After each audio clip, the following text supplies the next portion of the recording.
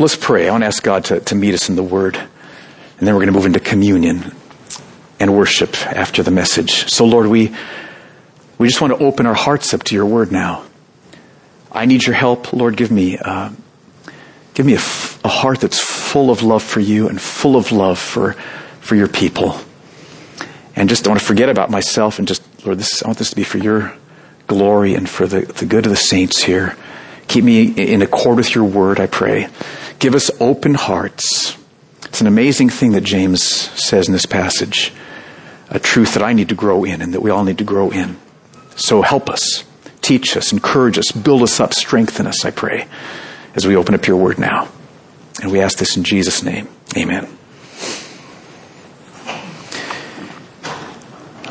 When you read through the Gospels, and actually the whole New Testament, one thing that's really clear is that Jesus did not tell us that following him would mean that all your problems would stop. He didn't say that. Now he did say that following him would mean unsurpassed joy and peace and the very love of God poured into your heart frequently, time and time again. So he promised amazing joy and heart satisfaction and fullness in knowing him, yes, but he also promised, actually, that following him would mean trials. Big trials, okay? Difficult trials, serious trials. He promised that to us. And I'm sure that many of you are going through significant trials right now. I would guess some of you have had ongoing medical issues or maybe ongoing pain problems, difficult trials. Others of you we know are involved in just ongoing unemployment, ongoing underemployment, with all the financial pressure that means, with all the stress and strain that entails. Some of you may be involved in trials in terms of a relationship that's very painful. Maybe you're in a marriage which is brittle, which is cold, which is distant, and there's not that warmth and that affection, that tenderness and that joy that maybe once was there, maybe never has been there, and it's just painful.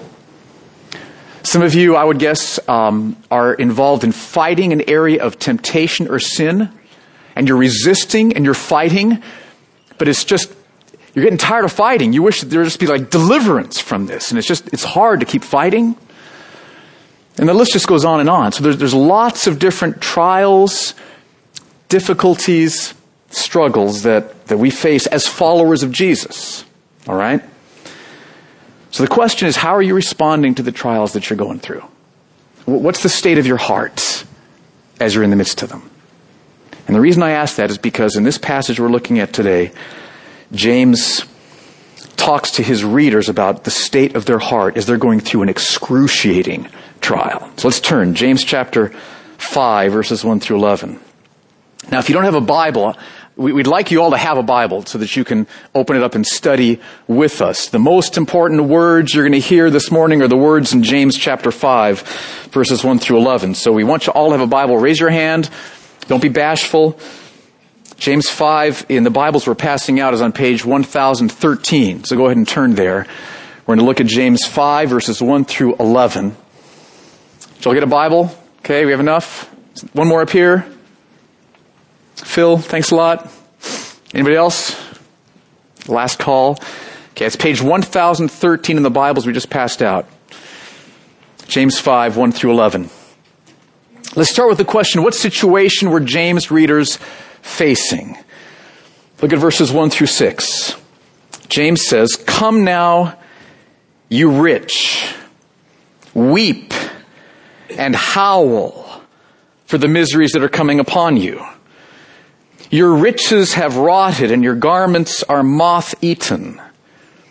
Your gold and silver have corroded, and their corrosion will be evidence against you and will eat your flesh like fire. You've laid up treasure in the last days. Behold, the wages of the laborers who mowed your fields, which you kept back by fraud, are crying out against you, and the cries of the harvesters have reached the ears of the Lord of hosts. You've lived on the earth in luxury and in self-indulgence. You have fattened your hearts in a day of slaughter. You have condemned and murdered the righteous person. He does not resist you. This is a puzzling passage when you start to read it, okay? Because it sounds like, when you just read verses 1 through 6, it sounds like James is talking to his readers, which would mean that his readers are these rich people who are oppressing the poor. That's what it sounds like, right? I mean, you're reading this, it sounds like James is talking to his readers, who must be the rich people who are living in luxury and self-indulgence and are oppressing the poor. But when you read verse 7, you see that that's not what James is saying. So verses 1 through 6, he's just spoken a very powerful word of judgment against rich who are oppressing the poor. And then look at verse 7, he says, be patient, therefore. So therefore, because of this word of judgment I've just spoken to the rich, therefore be patient, brothers, until the coming of the Lord. So the main point of verses 1 through 7 is not telling rich people to stop oppressing the poor. The main point is be patient, which means that James is talking most directly in this passage to his readers who are the poor being oppressed by the rich. Let me try to explain it like this. What James is doing in verses 1 through 6 is it's a rhetorical device. He's speaking a very powerful word of judgment against rich people who are oppressing the poor, like an Old Testament prophet, just calling down God's judgment. Your riches are going to be rusty. Your judgment is coming against you. You've been oppressing the poor. You've been murdering the righteous man. Judgment is coming against you. The Lord of hosts has heard their cry. Judgment is coming. Therefore, brothers, be patient. See how that works? So 1 through 6, a powerful indictment of the rich who are oppressing James' readers. And he gives that indictment so that James' readers will be encouraged to be patient in the meantime. Does that make sense? So don't get the impression that James' readers are the rich who are oppressing the poor. James' readers are the poor being oppressed by the rich. Verses 1 through 6, James wants them to feel the judgment that's coming to those rich who are oppressing them, unless they repent. Unless the rich people repent. Does that make sense? Okay? We got to get this before we move on. So, any questions about it? You got it? All right, now. So let's just try to wrap our hearts around the situation that James' readers are in. By the way, another reason that that's clear is when you read the rest of James, it's clear that the vast majority of his readers are like penniless, right? They have like maybe the clothes on their back. They are not the fat cats working the fields. All right? But just one other side comment. It was tempting to think about this passage and to say, we need to talk about, even though we may not be oppressing the poor in these ways and holding back wages in these ways, are we in danger at all of living on the earth in luxury and self-indulgence? And I think the poorest of us here and all the rest of us are in danger of that possibility because we are more wealthy than the vast majority of the world. It's tempting to make that the whole point of this message, but I thought, I'm not sure this passage, since this wasn't James' main point, I'm not sure we're going to do that, but we're going to take at least one Sunday this fall and talk about that. We need to talk about issues like world hunger, lack of water, okay, the racism, the poverty, issues like that we can be immune to. So we'll come back to that this fall. Fair warning. Okay? But for now, let's focus on what James is saying here to his readers. They are the poor being oppressed by the rich. So wrap your mind around what's going on. Remember, James' readers fled Jerusalem, went north around AD 42 to escape persecution. Many of them, probably most of them with nothing more than the clothes on their backs. Homeless refugees. And so here you are as a dad, and your family is hungry. You have very little money, very little food. And this rich guy says, hey, I'll hire you to work my field. Come on, work my field. I'll pay you on Friday. So you start working, maybe with your family. Okay, we'll just eat a little bit today. Friday's coming. It's going to be awesome. Okay, so you're working like 6 a.m. to 8 o'clock Monday, working hard. It's okay. We'll just eat a little bit at 8:30. Try to sleep, kids. I know we're all hungry. Friday's coming. I got a job. We got a job. Money's coming. Work all day Tuesday. Come on, keep working. Just a little bit of food. We can do it. Work all day Wednesday. Work all day Thursday. Work all day Friday. Okay, Friday. Okay, tonight, feast. It's going to be awesome. We're going to go out, do something. 6:30, 7, 7:30. Owner drives up in his solid gold chariot, shouts out and says, hey, didn't get a chance to go to the bank today. Hey, Not to worry about it. I'll pay you next Friday. Drives off in a cloud of dust or whatever. And there you are. Kids start to weep. Wife looks at you. There you are. Okay, that's the situation that James readers are in. Okay, absolutely desperate situation. Okay, so what does James urge his readers to do? It's a very surprising word. Verse 7. Be patient, therefore, brothers, until the coming of the Lord. Be patient. Patience means waiting peacefully. Waiting contentedly. So it means to be patient. Be patient until the coming of the Lord. Okay, what's the coming of the Lord? It's the second coming of Christ. I mean, this phrase, the coming of the Lord, is used 5, 6, maybe 7 times in the New Testament. Once it's used for the first coming of Christ in 2 Peter. Every other time, including here, it's used for the second coming of Christ. Okay, Jesus' first coming, 2,000 years ago. He came hidden, he came lowly, he came suffering. Right? Second coming, totally different. Not hidden, revealed. Everyone instantly, everyone on the earth and everyone in existence will immediately know Jesus is back. Okay, it won't be hidden, it'll be revealed, won't be lowly, he will be exalted, King of kings, Lord of lords. It'll be immediately apparent with your own eyes. Whoa! The ruler of the universe is back. You'll see, you'll know. And he'll come back not suffering, but conquering. It's the second coming. So James says, be patient until the coming of the Lord. Now, gosh, one question that just stumped me here was, they're like in poverty. This guy's just ripped him off. Why would he say, be patient? Why not, like, move on? Right? Leave. Find another field, okay? Arrest or have him be arrested, right? Why not give some other counsel? And as I thought about that, none of those other things would be wrong. Okay? James and other places talks about asking God for wisdom, taking other steps. But I thought of 2 reasons why James doesn't do that. One is maybe they didn't have any other options. In this country, we got options. There's millions of people around the world today who are so poor and so politically weak that they have no other options. Think about the Uyghurs in northwest China, for example. There's no other options. They can't go anywhere else. You got to get government approval to go somewhere else. They can't go. So I think that's maybe one other option. So that's one reason. They have no other options. Another reason, even if they had other options, isn't the most important step that we take when we're in the midst of a trial, isn't the most important step that we start with being patient before the Lord? Because you don't want to make decisions hastily or impatiently or in some kind of a knee-jerk reaction, right?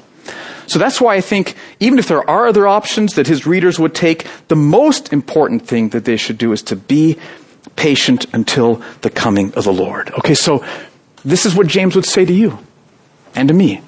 Okay, you're involved in some kind of a maybe ongoing medical pain, chronic pain issue, and James would look at you with great love and he would say, be patient until the coming of the Lord.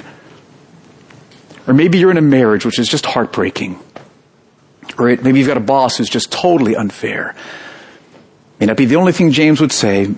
God could transform your husband's heart. Other things could happen. But the first thing I think he would say is, be patient until the coming of the Lord. Or you're fighting some area of sin, you're resisting, you're fighting, but it's just taking such labor and energy to fight this. James would say, be patient until the coming of the Lord. That's what he would say to us. Now, there's 2 implications I thought of by the fact that he urges his readers to be patient until the coming of the Lord. One is, I think that this means that we can expect trials until the Lord's return. Isn't that an implication here? Be patient until the coming of the Lord. When will trials be over? At the coming of the Lord.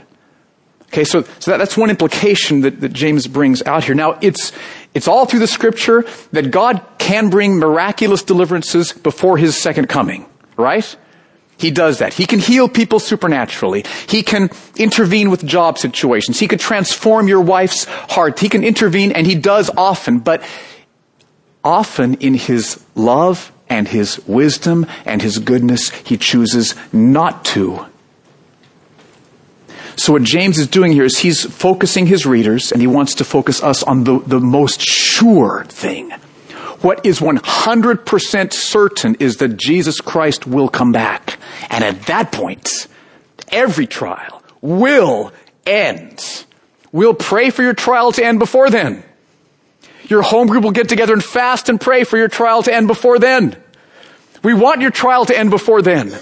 But you don't put your hope in your trial ending before then. Your hope is in the second coming, when all the trials will be over. So that's one implication. Trials will continue until the coming of the Lord. And then the second implication is that the coming of the Lord makes all the trials worth it. Be patient until the coming of the Lord. What that means is that when the Lord comes, it's like, yes. See, we're at war now. This is wartime. We're not battling people. We're not battling other religions. We're not battling movements. We're battling supernatural powers that are holding people away from Jesus Christ. Ephesians 6:12, right? That's our battle. And in battle, soldiers get wounded. In battles, soldiers suffer hardship. Okay, so we're in battle now. The battle will end at the second coming, but between now and the second coming, it's war. So we expect difficulties. We expect suffering. We expect hardship. Commander Jesus may have called you to display his glory through going through some serious medical issues. That may be your call as a soldier. Advance the gospel by rejoicing in and displaying how Jesus is your treasure, even as you go through medical problems. That's your assignment. Okay? That's the kind of thing he calls us to do. Some of you have been called into those ways. Others of you, you're called to endure a difficult work situation and show unconditional love and show mercy in the midst of that. Because when Jesus comes back and all the redeemed are gathered, men and women from every nation, tongue, and tribe, and he's displayed as glorious, your part in displaying his glory will be there for all to see, for you to enjoy, for all to enjoy, and you'll say it's totally been worth it. Be patient, therefore, brothers, until the coming of the Lord. That's what James would say to us. Okay, now, that's not easy, though. I mean, look at how you've been responding to your trials. I mean, how many of you'd say, well, patience is mostly what I do? Not me, and probably not most of us.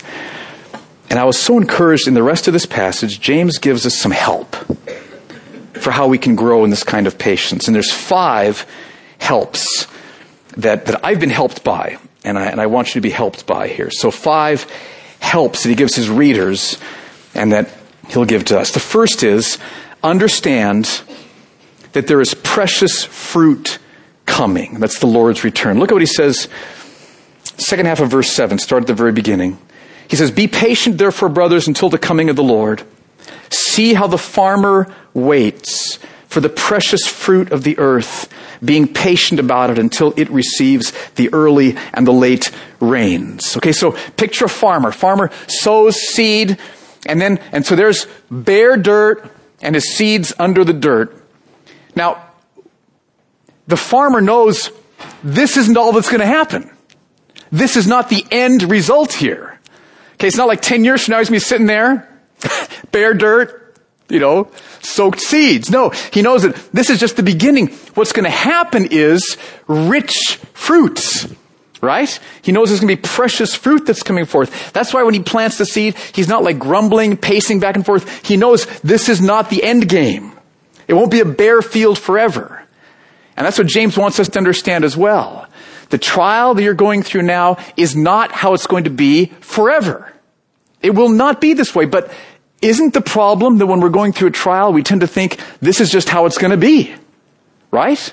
That's why we get so impatient and frustrated, because we think this is it. You wouldn't maybe say it quite that bluntly, but that's all we can see. I mean, my problem is when I'm going through trials, all I see is the trial.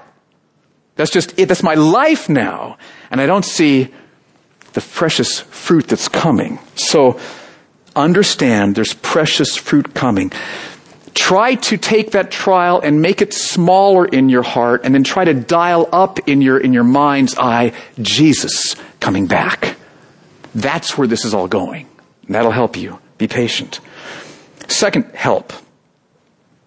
Understand that God uses trials to increase our joy when the Lord comes.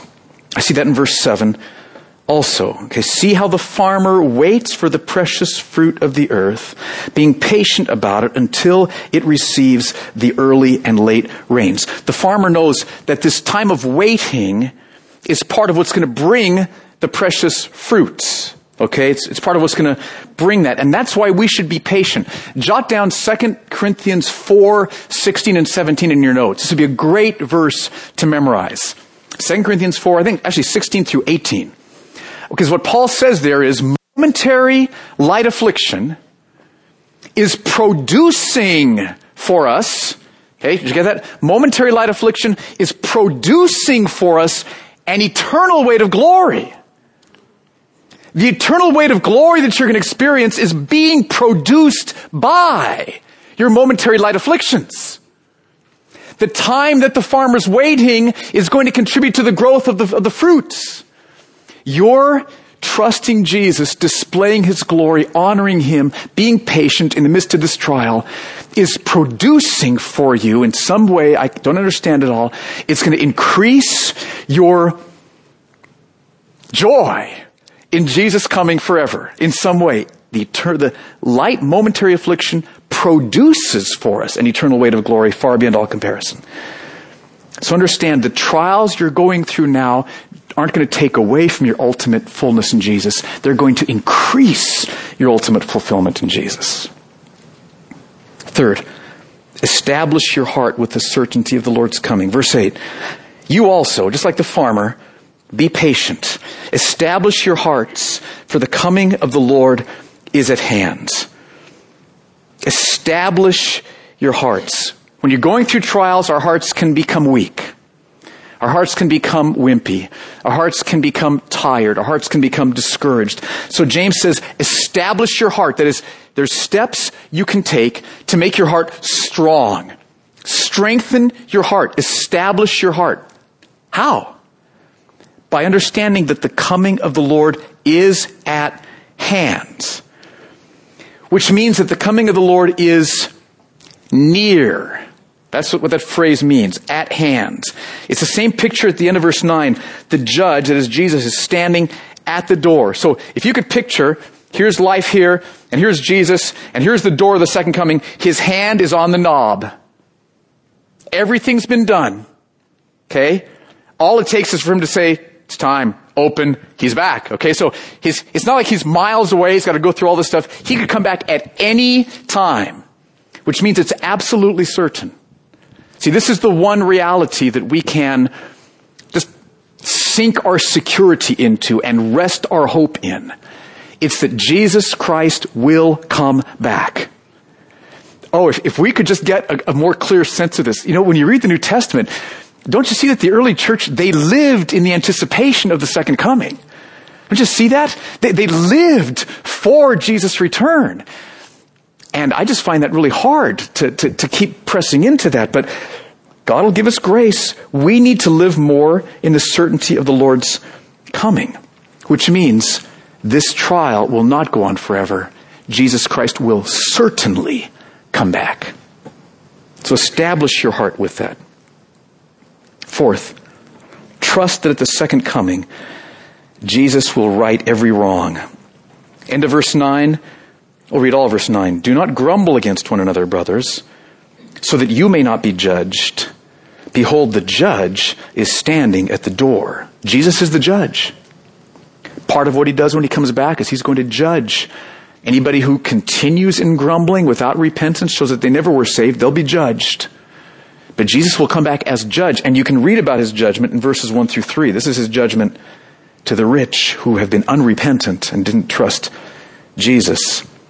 Come now, you rich, weep and howl for the miseries that are coming upon you. That will happen. There will be weeping and gnashing of teeth. Your riches have rotted. Your garments are moth-eaten. Your gold and silver have corroded. Their corrosion will be evidence against you and will eat your flesh like fire. You've laid up treasure in the last days. So judgment is coming. See, some of the trials you go through involve you being subject to great injustice. Okay? Great unfairness. Tragic wrongs committed against you. And your judicial sentiment just cries out, this isn't right. This isn't right. And you're right, it's not right. And every wrong will be righted. Do you understand that every sin ever committed will be justly and completely punished? Either by Jesus' horrendous agony on the cross, or by the person's horrendous agony in hell. It's one or the other, right? Every wrong will be righted. Are you trusting Jesus, which is how all of the punishment you deserve was punished upon him on the cross? That's key. But every wrong will be righted. Fifth, trust that at the second coming, we will receive great compassion and mercy. Verses 10 and 11. As an example of suffering and patience, brothers, take the prophets who spoke in the name of the Lord. Behold, we consider those blessed who remain steadfast. You've heard of the steadfastness of Job. You've seen the purpose of the Lord, how the Lord is compassionate and merciful. The Lord will be compassionate and merciful to you. The end statement of your existence will be, the Lord was compassionate and merciful. That's going to be the big print, okay? Remember the story of Job. Job suffered terribly. Remember? He lost all of his possessions. All of his children were killed. And he himself suffered a terrible physical malady, terrible ongoing chronic pain. And he was patient. Remember Job 121? He said, the Lord gives and the Lord takes away. Blessed be the name of the Lord. So Job was patient. And what was the outcome of the Lord's dealings with Job? All of his possessions were more than brought back. God gave him a whole new bunch of kids, and his health was completely restored. So the point is, God is gracious, compassionate, and merciful. So James wants you to understand, no matter what you're going through now, this is not the final statement. God is compassionate and merciful. And God might bring that compassion and mercy by delivering you before the second coming. And like I said, we're going to pray for that. That would be a wonderful thing. But even if he doesn't, when Jesus Christ comes back, the compassion and the mercy that you will be the receiver of will be so massive that it'll make everything else worth it. Okay, the Lord is compassionate and merciful. All right, so what does this mean for us? What's our takeaway from this? There's lots of ways we could go, but let me just have you focus on one. We all need to focus on the second coming more, I think. That's the key to patience in this passage. Do you see that? The key to patience is focusing on the second coming, hoping in the second coming. 1 Peter 1:13, 1 Peter says, set your hope fully on the grace that will be brought to you at the revelation of Jesus Christ. That's where your full hope is set. There. Is that where your hope is set? I need to get more of my hope set there, and we all do. So that's what I would encourage you to do. That's what James wants his readers to do. Okay, his readers are terribly oppressed, very poor. Some of them have been arrested, condemned. Some of them have been murdered. They're powerless and they're poor. And what James would say to them is, be patient until the coming of the Lord. This may not be the only thing that he's going to call them to do, or that he would call them to do, but this is the most important thing that he would call them to do. Be patient until the coming of the Lord. It is absolutely certain. Your life will not always be like this. Every wrong will be righted. God will be compassionate and merciful. He will give you grace in the meantime, yes, but He's going to return. It'll be right. Be patient, brothers, until the coming of the Lord. That's what He would tell them to do. And so this is what I would encourage you to do. Whatever the trial is you're suffering now, focus in on the second coming. Focus in on Jesus' return. You've got medical pain issues. Jesus would encourage you, James would encourage you to realize this is not how it's always going to be. Jesus Christ is going to come back. The pain one day will be gone. Your brand new resurrection body will be received one day.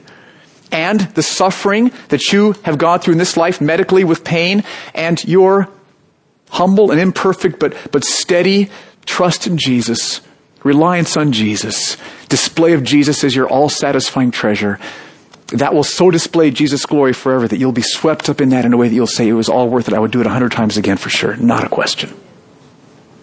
So focus on the second coming.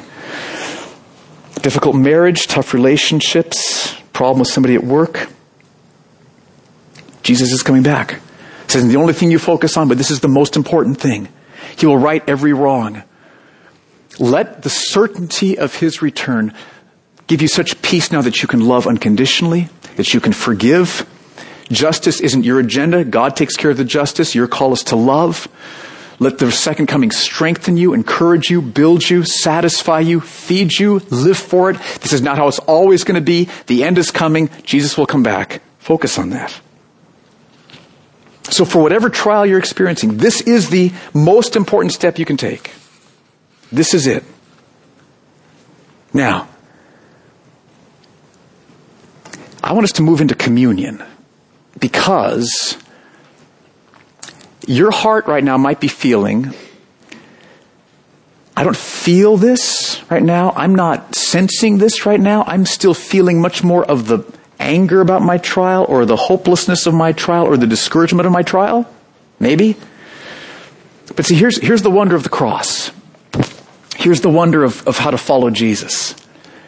Following Jesus does not mean that you need to get your heart completely in sync with everything Jesus calls you to do first so that you then can come to Him. Don't change your heart first so you can come to Him. Following Jesus means you come to Him first as you are, and He will change your heart.